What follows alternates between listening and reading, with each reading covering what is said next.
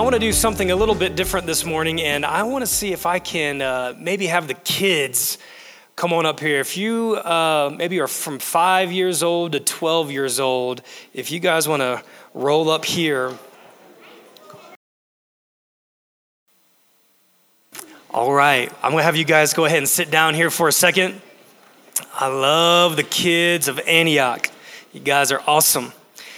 All right, so first of all, what I want to do, you guys usually don't get up on stage very often, do you? No, unless it's after service and we're tearing down. And then we're always saying, get off the stage, right? Yeah. Well, can you guys look around and see if there's anything different on the stage this morning than usual? Oh, wow. Yes, what do you see? Just tell me one. A cross. Okay, and how about you, sweetie? And there's a manger, and how about you? And there's flowers. Yes, those are beautiful flowers, aren't they? Yes, what do you see?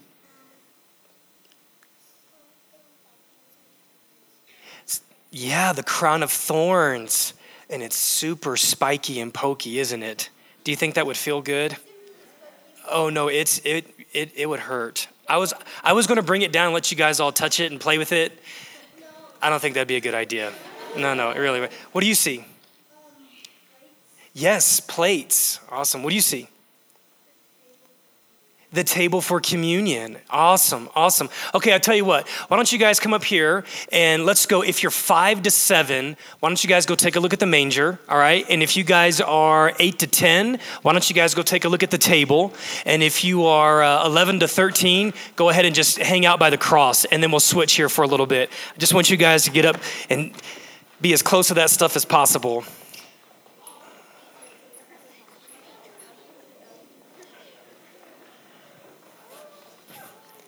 And my son's looking at the pulpit.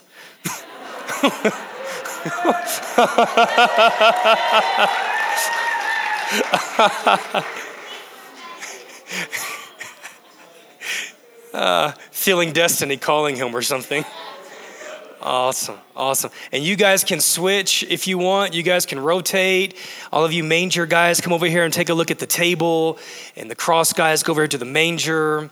And then the table guys can go over here to the cross. And feel free to touch it and just look at it from all different angles. We had some guys build these things for us. In fact, I just want to say thank you for our set builders. Those of you who built our cross and our table and our manger, thank you so much. Great job.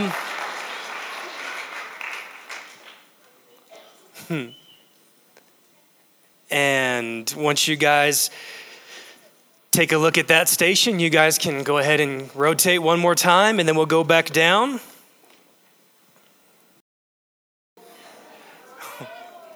Okay, why don't you guys come on down back here? We'll take a look at that crown of thorns in a minute. Did you guys all have a great time at the treasure hunt this morning? Yeah? Did you guys get any prizes? Awesome. All right, who can tell me something special about this day? Milan.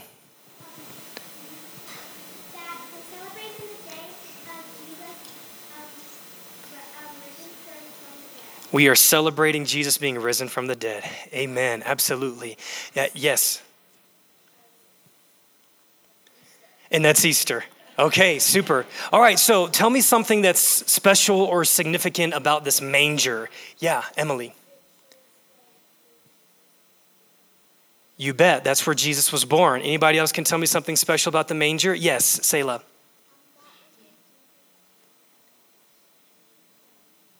That's where Jesus laid when he was born. Yeah.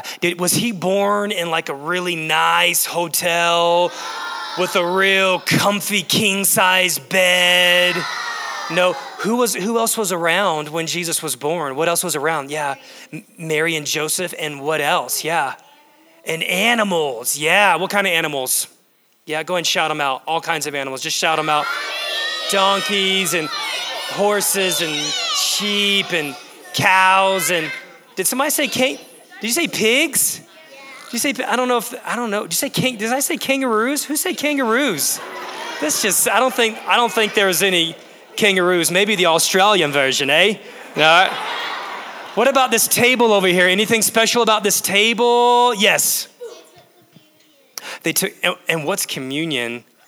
Ooh, that's wow. If you guys can explain this. Yes, tell me. It's where Jesus takes the bread and he said, "This is my body," and then he takes the juice and "This is my blood," and he passes it around. Beautiful. This is my body and this is my blood, and they pass it around. And we did something special on Friday night. Do you remember what it was called? Passover. We had a Passover meal, and we're going to talk more about that. Yes. It is to remember him. What is your name? Samuel. That is perfect. What a great answer. All right. How about behind me? Can somebody tell me? Yes, sweetie, out here in the back. It's where Jesus died on the cross. Anybody else know something special about that? Yeah, Chris.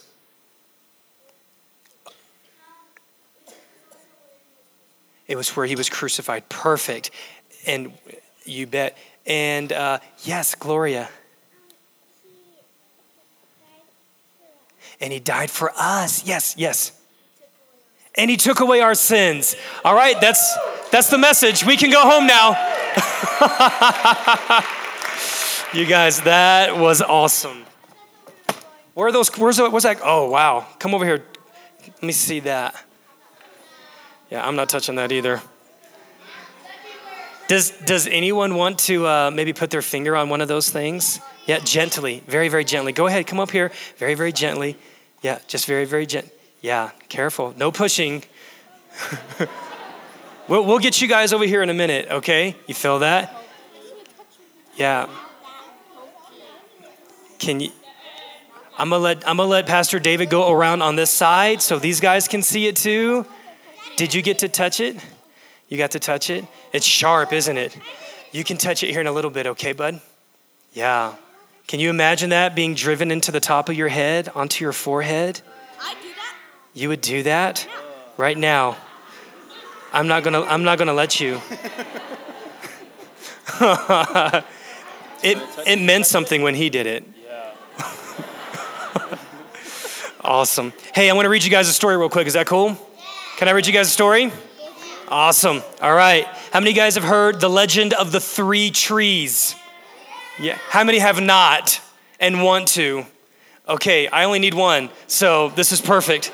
All right, are you sitting up here next to me? Is that what you're doing? Okay, here we go.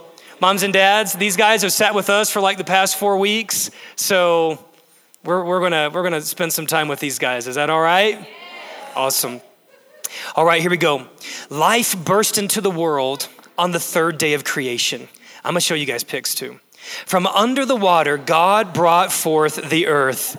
Peeking up through the earth's soil, green plants waved like millions of tiny flags. Grasses and bushes and trees grew into every size and shape. The trees towered above all. There were pine trees and poplar and olive and oak and willow and walnut and apple. And each held its own seeds and fruit. So that's creation, and all of the trees are popping up out of the ground. What an incredible moment. Their seeds and fruits scattered as animals carried them from the trees. In a green valley, a fox dropped an olive pit. And along a rocky shore, a stork split open an acorn. And on a tall mountain, a goat accidentally shook loose a seed from a pine cone. I'm on the edge of my seat. The pit, the acorn, and the seed grew into saplings. Watered by the rain and warmed by the sun, they reached upward. In time, a beautiful olive tree blossomed in the valley. A mighty oak stood on a rocky coast, and a tall pine tree stood on the mountain. As each grew, it dreamed of what it would become.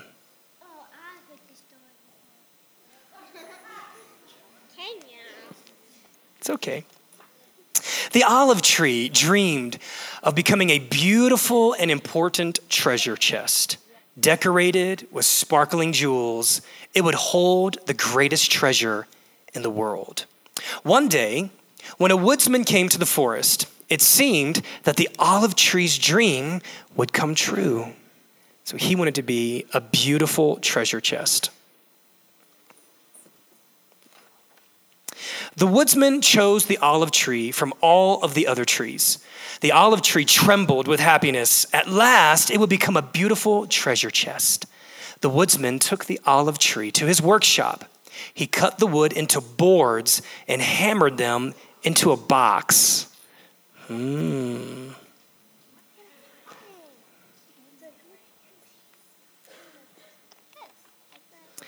But to the tree's surprise, the woodsman did not make the box into a treasure chest. He did not polish the olive tree's fine wood or fill the box with gold. Instead, he dragged the box into a stable with messy sheep and smelly cows and noisy chickens. Can everybody give me your best chicken right now?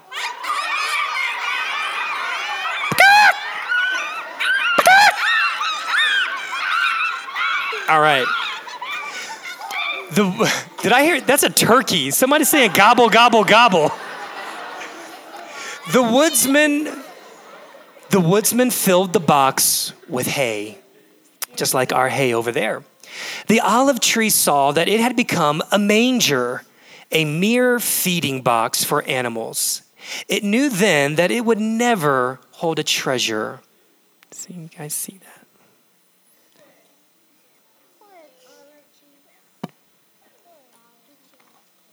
As the olive tree's dream faded in the dusty stable, the oak tree looked out over the water with a dream of its own.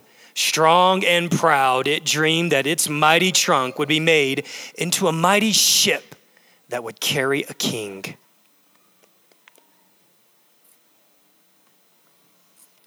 Maybe I missed my calling. I should be like a first grade teacher or something. One day, shipbuilders cut down the oak tree and hauled it to their boatyard. They sawed the broad trunk into boards. They bent the boards to form the sides of the boat. With each passing day, the oak tree felt certain that its dream was coming true. It dreamed of being a huge boat that would carry the king or a king. But when the shipbuilders were done, the oak felt small and weak. It had not become a mighty ship at all. Instead, it was a little fishing boat launched on a calm lake. The mighty oak knew then that a king would never sail in a little fishing boat. Like our canoe, huh? High on the mountainside above the oak, the pine tree stood tall. Many times it saw people in the valley looking up at it. The pine tree hoped that its towering branches would remind people of the glory of God's creation. It dreamed that it would always stay on that mountain and point people to God. The towering pine tree, wanting to point people to God. One night, a fierce storm shook the mountain. The pine tree bent and swayed in the powerful wind as thunder boomed. A bolt of lightning flashed from the sky and splintered the tree's trunk. With a sound almost as loud as the thunder, the pine tree crashed to the ground. All it wanted to do was stand tall on that mountain and point people to God. The pine tree's dream crashed down with it. No one would ever look up to it again. Its long trunk now just blocked the mountain road. The tree thought that things could not possibly get worse. But then strong soldiers hauled it to a scrapyard. Unused and forgotten, the pine lay on a heap of old lumber. It knew then that a piece of scrap wood could never point people to God. So all of these trees, their dreams seemed like they were falling apart, huh? Anybody have an idea what happens? Oh. Many years passed. The tree's great dreams seemed so far away that they stopped thinking about them. For what greatness could come to a feeding box, a fishing boat, and a scrap of wood? But God has his own plan for each of the trees. Am I tearing up right here? What is going on? One night, shepherds keeping watch over their flock saw an angel. A great light shone all around, and the angel told them not to be afraid. Anybody have any idea what's going on? For their Savior had been born in Bethlehem, and just as the angel had said, the shepherds found the baby lying in a manger. The olive tree had not become a great treasure chest, but now, as a manger, it held the greatest treasure of all time, God's only Son, Jesus. Whoever wrote this was brilliant. Basically. The infant Jesus grew into a man, and the man traveled to the very lake that held the oak fishing boat. One day, the little boat carried Jesus onto the lake with fishermen, and suddenly, a great storm swept over the lake. Water washed into the boat. The oak boat struggled with all of its strength so that it would not sink. Quiet, be still. That's not me speaking to you guys. That's Jesus speaking to the waves. They're like, Mom? The storm stopped, and the oak boat felt Jesus' power. The boat had never carried a king of this world, but it now carried the King of Kings. Come on, somebody. I'm about to preach this thing. The pine tree knew nothing of Jesus or his miracles, but one morning it heard angry voices in the distance. Crucify him, the people yelled, and soldiers came to the scrapyard and they grabbed the forgotten pine. The pine tree expected to be cut into firewood. Instead, the soldiers cut its trunk into two pieces to make a cross. And then they laid the cross on Jesus' back. Remember what the pine tree wanted to do? He wanted to stand tall and give God glory by pointing people to God. Remember that? On a hillside, under a blackening sky, the pine cross swayed as the soldiers raised it. It did not know whether it could bear the weight of the man upon it. The pine tree had wanted only to point people to God. Now it knew it would become a sign of death. Jesus died that day to take away the sins of all who believe in him. He was taken down from the cross and laid inside a tomb. And then a wondrous thing happened. Bless you. 3 days later, 3 days later, Jesus rose to life again. And so Jesus fulfilled his heavenly Father's plan for him.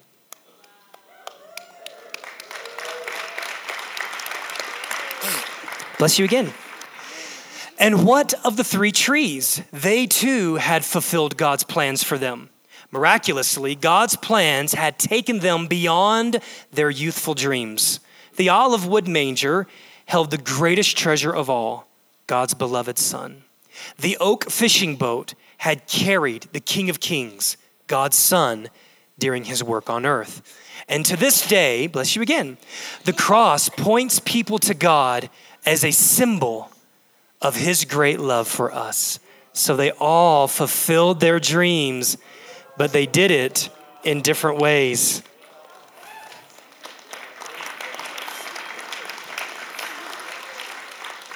All right, here's the closer in the altar call.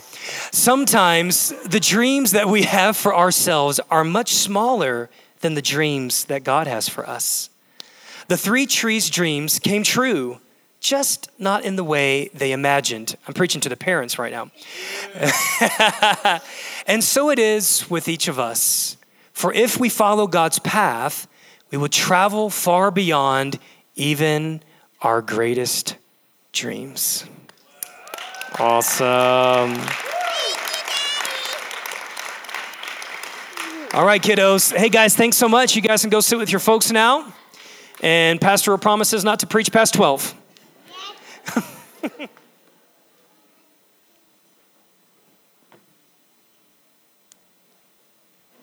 David, could you snag that pulpit for me, bud? If you have your Bibles, go ahead and turn with me to the book of Matthew, chapter 28. Matthew chapter 28. And so that we get a good sense of the context there, we'll start with verse 1. Matthew 28, verse 1. Father, we thank you so much for what you have done already this morning, how you have already touched hearts, how you have already revealed yourself in so many ways. And we ask today that by your Spirit, you would reveal Jesus through the preaching of the word. We thank you that this is a day that you have made, a day where we celebrate the resurrection of our Lord and our Savior, the Son of God, fully man, fully God. Oh, happy day indeed this is. It is the day that you destroyed the power of sin and the power of sickness and the power of death and the power of the grave. And we honor you today in Jesus' name. Antioch, let's say amen. Amen. Matthew 28, verse 1. Now after the Sabbath, as it began to dawn toward the first day of the week, Mary Magdalene and the other Mary came to look at the grave. And behold, a severe earthquake had occurred. For an angel of the Lord descended from heaven and came and rolled away the stone and sat upon it. And his appearance was like lightning, and his clothing as white as snow. And the guards shook for fear of him and became like dead men. The angel said to the women, "Do not be afraid, for I know that you are looking for Jesus, who has been crucified. He is not here. He is risen, just as he said. Come and see the place where he was lying." I want to talk with you guys here for a few minutes on some of the key elements that are on the stage, but also what I want to talk about is this phrase right here that the angel says, "He has risen just as he said."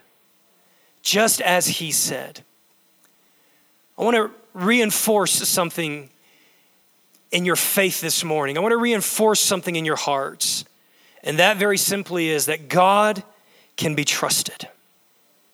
That when God says he's going to do a thing, it may not look like we expected it to look. As we look at these three trees here, it may not be in the timing that we expect it to be in, but God's word can be trusted. And if he said it, then he'll do it.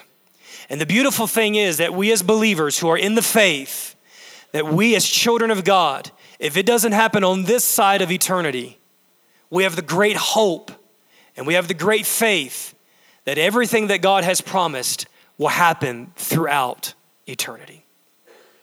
The book of Numbers, chapter 23, verse 19 says, God is not a man that he should lie. He is not a son of man that he should change his mind. Does he speak and then not act? Does he promise and not fulfill?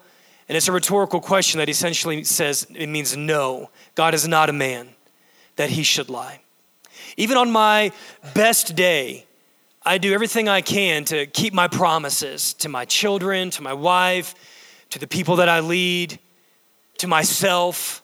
But even on my best day, there are times when I say that I'm going to do something and I struggle following through.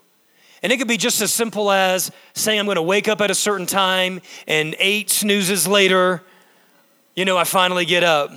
Or saying I'm going to go work out and 8 months later, I finally get to the gym. Or it could be something as big as I promised my family that I would do a certain thing or provide a certain thing. And just with the busyness and the demands of life, some of that just slips our mind and our attention. But I love the scripture because it says God is not a man that he should lie. He never forgets. He never gets too busy. He never gets too distracted. If he says he's going to do something, scripture actually says this: heaven and earth will pass away, but his word will never pass away. If he says that he'll do a thing, he remembers everything that he speaks. Every word of comfort, every promise of provision, every promise of healing, he's watching over his word to perform it.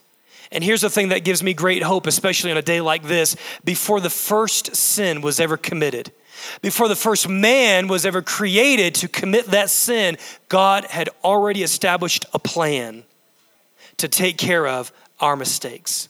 Let's look at 1 Peter chapter 1, verse 18 through 21. 1 Peter chapter 1, verse 18 says, "For you know that it was not with perishable things. It was not with things that waste away, that perish or decay, such as silver or gold. As valuable and costly as those things may be, we were not redeemed with perishable things from the empty way of life handed down to us from our ancestors, but we were redeemed. We were changed. We were bought back by the precious blood of Christ, who was a lamb without blemish or defect.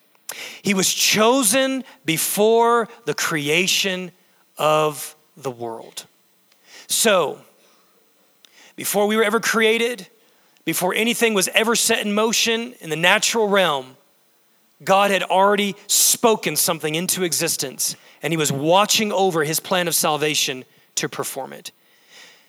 I believe that the Father and the Son were having a conversation before man was ever created. They were having a conversation, and in that conversation, the Son knew that should man ever screw up, that he was going to be the one. He was going to be the Passover lamb to take care of man's mistakes. I want to go to 3 specific elements that God has watched over throughout our salvation history. Number 1, we're going to look at the manger, the virgin birth. We find this story in the book of Matthew chapter 1, beginning in verse 18. And could we maybe get a little bit of cool air in here? It's a little toasty. Somebody says, "Preacher, that's the best thing you said all morning." Matthew chapter 1, we're going to look at verse 18. It says, "This is how the birth of Jesus the Messiah came about. His mother Mary was pledged to be married to Joseph. But before they came together, she was found to be pregnant through the Holy Spirit." Very, very important part of our Christian doctrine and our Christian faith. "Because Joseph, her husband, was faithful to the law and yet did not want to expose her to public disgrace, he had in mind to divorce her quietly. But after he had considered this, an angel of the Lord appeared to him in a dream, and he said, 'Joseph, son of David, do not be afraid to take Mary home as your wife, because what is conceived in her is from the Holy Spirit. She will give birth to a son, and you are to give him the name Jesus, because he will save his people from their sins.'" Watch this. All of this took place to fulfill what the Lord had already spoken. All of this took place to fulfill what the Lord had already spoken. All of this took place to fulfill what the Lord had already promised would happen. Verse 23, "The virgin will conceive and give birth to a son, and they will call him Emmanuel," which means God with us. You may not know this, but in our story, in our salvation story that begins all the way back in the beginning of the Bible, in a book called Genesis. In chapter 1, we find God creating everything. In chapter 2, we find God creating man, creating woman. The first marriage takes place. The first assignment takes place. And then in chapter 3, we have a very definitive break in the story. This is called the fall. This is where our enemy comes onto the scene. This is where he deceives Eve.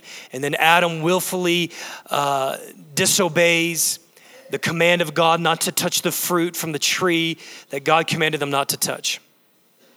Well, after this entire episode took place, God is now doling out the consequences of their sin. And he speaks to the serpent. And in Genesis chapter 3, verse 14, he says this, "So the Lord said to the serpent, because you have done this, because you have deceived my people, because you have led them into disobedience against me," this is what he says, "cursed are you above all livestock. You will crawl on your belly, and you will eat dust all the days of your life." Just a side note, I was always wondering if he was not crawling on his belly prior to that curse, which is kind of a funny thought to think of. Anyways, I'm sorry, I digress. Verse 15, "And I will put enmity between you and the woman, and between your offspring and hers." Watch this. "He will crush your head." You know what this is? This is a prophetic word that God gives thousands of years before Jesus ever comes on the scene. And this is what he says to Satan. He says, "You deceived man, my prized possession. I created man to be the apex of my glory. I created them to be in family relationship as sons and daughters with me, and you stole that from them. You messed the whole story up, and now here's what's going to happen. Because of what you did to my prized possession, mankind," he said, "through a man, your head, your authority will be crushed. God spoke this promise in the very first chapter of our story. And thousands of years later, God fulfills this by bringing Jesus onto the scene. Because God's word can be trusted. And if he says it, he'll do it. Galatians chapter 4, verse 4, many years after Jesus was already born, many years after his life, his death, his resurrection, the Apostle Paul says this. He says, in the fullness of time, God sent his son to be born of a virgin. In the fullness of time. In other words, when everything was lined up exactly the way that God wanted to be lined up. You know, there's certain promises that we're believing for. Promises of healing, promises of provision, promises of wisdom, direction, so many things that we know God has spoken to us personally through his word, or he's given us a prophetic word, or he's put an impression upon our spirit. And here's what Galatians 4:4 says, in the fullness of time. There is a time element to the fulfillment of every one of God's promises. And here's the thing, if we don't know the time, and if we don't know the day, and if we don't know the hour, then what we do is we continue to trust in his character. We continue to trust in his faithfulness, his goodness. We continue to war over that word, contend for that word, release our faith towards that word, confess and declare the fulfillment of that word. Because here's what I know. Situations may change. Circumstances may change. Answers may be delayed, but God will never change. His character is everlasting and he can be trusted. We find another prophetic word in Isaiah chapter 9. That says, for to us a child is born. I'm reading in verse 6. To us a child is born, and to us a son is given. And the government will be on his shoulders, and he will be called Wonderful Counselor, Mighty God, Everlasting Father, Prince of Peace. Again, this is a prophetic word that was given hundreds of years before the man, the baby, Jesus, was ever placed in a manger. The second thing that we see God speaking into many, many years before this ever happened was this table. And for those of you who aren't familiar with some of the Jewish traditions and the calendar, this Friday was a very, very important day. It's called Passover. If you have your Bibles, turn with me to the book of Exodus. Exodus chapter 12. And while you're turning to Exodus, I'm going to read a New Testament passage in Matthew 26. Matthew 26, this is actually the story of where Jesus has his last Passover meal with his disciples. And many of you may know this as the Last Supper, which was actually a Passover meal. In Matthew chapter 26, the scripture says in verse 17, on the first day of the festival of unleavened bread, the disciples came to Jesus and asked, where do you want us to make preparations for you to eat the Passover? And he replied, go into the city to a certain man and tell him, the teacher says, my appointed time is near. I am going to celebrate the Passover with my disciples at your house. So the disciples did as Jesus had directed them, and they prepared the Passover. Now let's look at Exodus chapter 12. This is an Old Testament passage of scripture that gives the account of the story of how the children of Israel were delivered from Pharaoh and from Egypt. They served as slaves in that land for 430 years. And when we were sharing Passover as a family this past Friday night, there was certain readings that we read through, and we basically read through from Genesis 15 and Exodus chapter 6 and into Exodus chapter 12 and 15. We went through all the different plagues that happened there and how all those different plagues are symbolic of things that are going on in our life right now. Now, we're not in bondage to a literal Pharaoh. We don't live in slavery in a land called Egypt like the children of Israel did. But we do, before we receive the liberation of Christ our Savior and Christ our King, this is a prophetic or a symbolic picture of how our lives were lived in slavery to sin, in slavery to Satan. And we needed to be delivered just like the children of Israel needed a very real deliverance from very real oppressors, from a very real slavery. We are in need of a very real deliverance from sin and from the clutches of Satan. Exodus chapter 12, this is the account of when God instituted Passover. And he instituted Passover as an ordinance to be remembered throughout all of history. And it was the final night, the 10th plague, that came upon the people of Egypt. Verse 1, the Lord said to Moses and Aaron in Egypt, this month is to be for you the first month of your year. Tell the whole community of Israel that on the 10th day of this month, each man is to take a lamb for his family, one for each household. If any household is too small for a whole lamb, they must share one with their nearest neighbor, having taken into account the number of people that are there. You are to determine the amount of lamb needed in accordance with what each person will eat. The animals you choose must be year-old males without defect, and you may take them from the sheep or the goats. Take care of them until the 14th day of the month, when all the members of the community of Israel must slaughter them at twilight. And then they are to take some of the blood and put it on the sides and the tops of the door frames of the houses where they eat the lambs. That same night, they are to eat the meat roasted over the fire along with bitter herbs. You guys remember the bitter herbs? Yeah. And what do the bitter herbs tell us? The bitter herbs tell us that sin is yucky. And bread made without yeast. Do not eat the meat raw or boiled in water, but roast it over a fire with the head, legs, and internal organs. Do not leave any of it till morning. If some of it is left till morning, you must burn it. This is how you are to eat it, with your cloak tucked into your belt, your sandals on your feet, and your staff in your hand. Eat it in haste. It is the Lord's Passover. On that same night, I will pass through Egypt, and I will strike down every firstborn of both people and animals, and I will bring judgment on all the gods of Egypt. I am the Lord. The blood will be a sign for you on the doorpost of your houses where you are. And when I see the blood, I will pass over you. No destructive plague will touch you when I strike Egypt. This is a day that you are to commemorate. For the generations to come, you shall celebrate it as a festival to the Lord, a lasting ordinance. Seth, if I could have you and the worship team come on up. We're going to prepare our hearts in a minute to receive communion. The book of 1 Corinthians chapter 5, verse 7 says this. It says that Jesus is our Passover lamb. What a beautiful picture. What a powerful picture. That in the Old Testament, the children of Israel took a lamb that was without blemish and without defect, and they slaughtered that lamb, and they put the blood on their literal physical doorpost of their house. And when the angel of death saw that blood, it passed over. The good news that we have is that we don't have to keep slaughtering animals every year at Passover. The book of Hebrews says in chapter 9 that Jesus, as our Passover lamb, he was crucified once and for all. We don't have to keep slaughtering bulls and goats and pigeons, because Jesus was the sacrifice that was enough. His blood was more than enough to redeem us from every sin.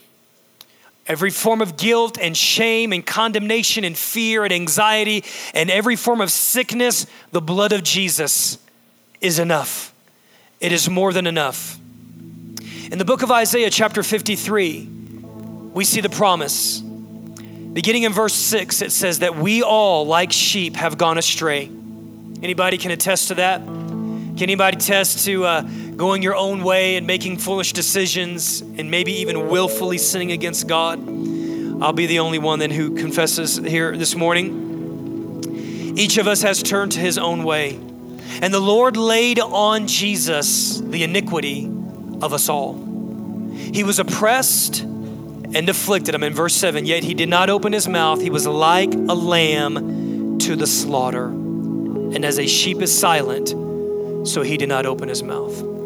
Those of you who are familiar with the story, you may recall that when John the Baptist, the cousin of Jesus, who was out baptizing people in the wilderness, a baptism of repentance for the forgiveness of their sins. In the book of John chapter 1, he sees Jesus and he says something. He says, "Behold, the Lamb of God who takes away the sin of the world." On the night that Jesus was betrayed, while they were eating, Jesus took bread, and when he had given thanks, he broke that bread. And he said to his disciples, "Take and eat of this unleavened bread, which is very, very significant in and of itself. For this is my body. And then he took a cup, and when he had given thanks, he gave it to them, saying, drink from it, all of you, for this is my blood of the covenant, which is poured out for many for the forgiveness of sins. Communion attendants, if you guys would come on up here and grab the plates, find your positions. We're going to release all of you row by row, beginning from the front, and have you released towards the outside row. Come and receive your elements of communion. And then you can go back to your seats via the inside row once these guys all get in place. Once I see that everyone's been served, we'll take some time and we'll reflect. There's actually a moment in the Passover meal right before we're about to drink. I believe it's the third cup. And it's a time of reflection. It's a time to allow God to search our hearts. It's a time, leaven in the scriptures represents sin.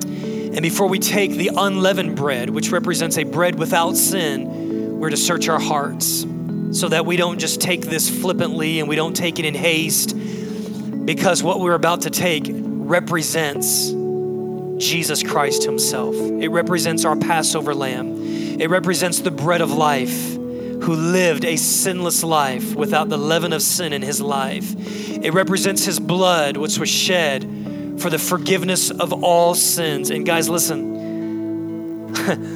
we're about to rejoice here in a minute, because here's the good news. The good news is that the shackles of sin, they don't belong on you. The shackles of guilt and condemnation and self-hatred and self-rejection, that's not your destiny. That's not your lot and your portion in life. Looking to the future without hope, without vision, without dreams, that's not why God created you. God created you to have intimate fellowship with him through his son Jesus, who is the door and who is the way unto God. Friend, I want you to know there's nothing that's too difficult for him. There's no besetting sin. There's no temptation. There's no struggle. There is no stronghold in your life that is greater than the power of God. Don't give up. Continue to trust that what he said, he's faithful to perform it. Starting with the first row, ushers, if you could help me, we're just going to release you guys to come up and grab.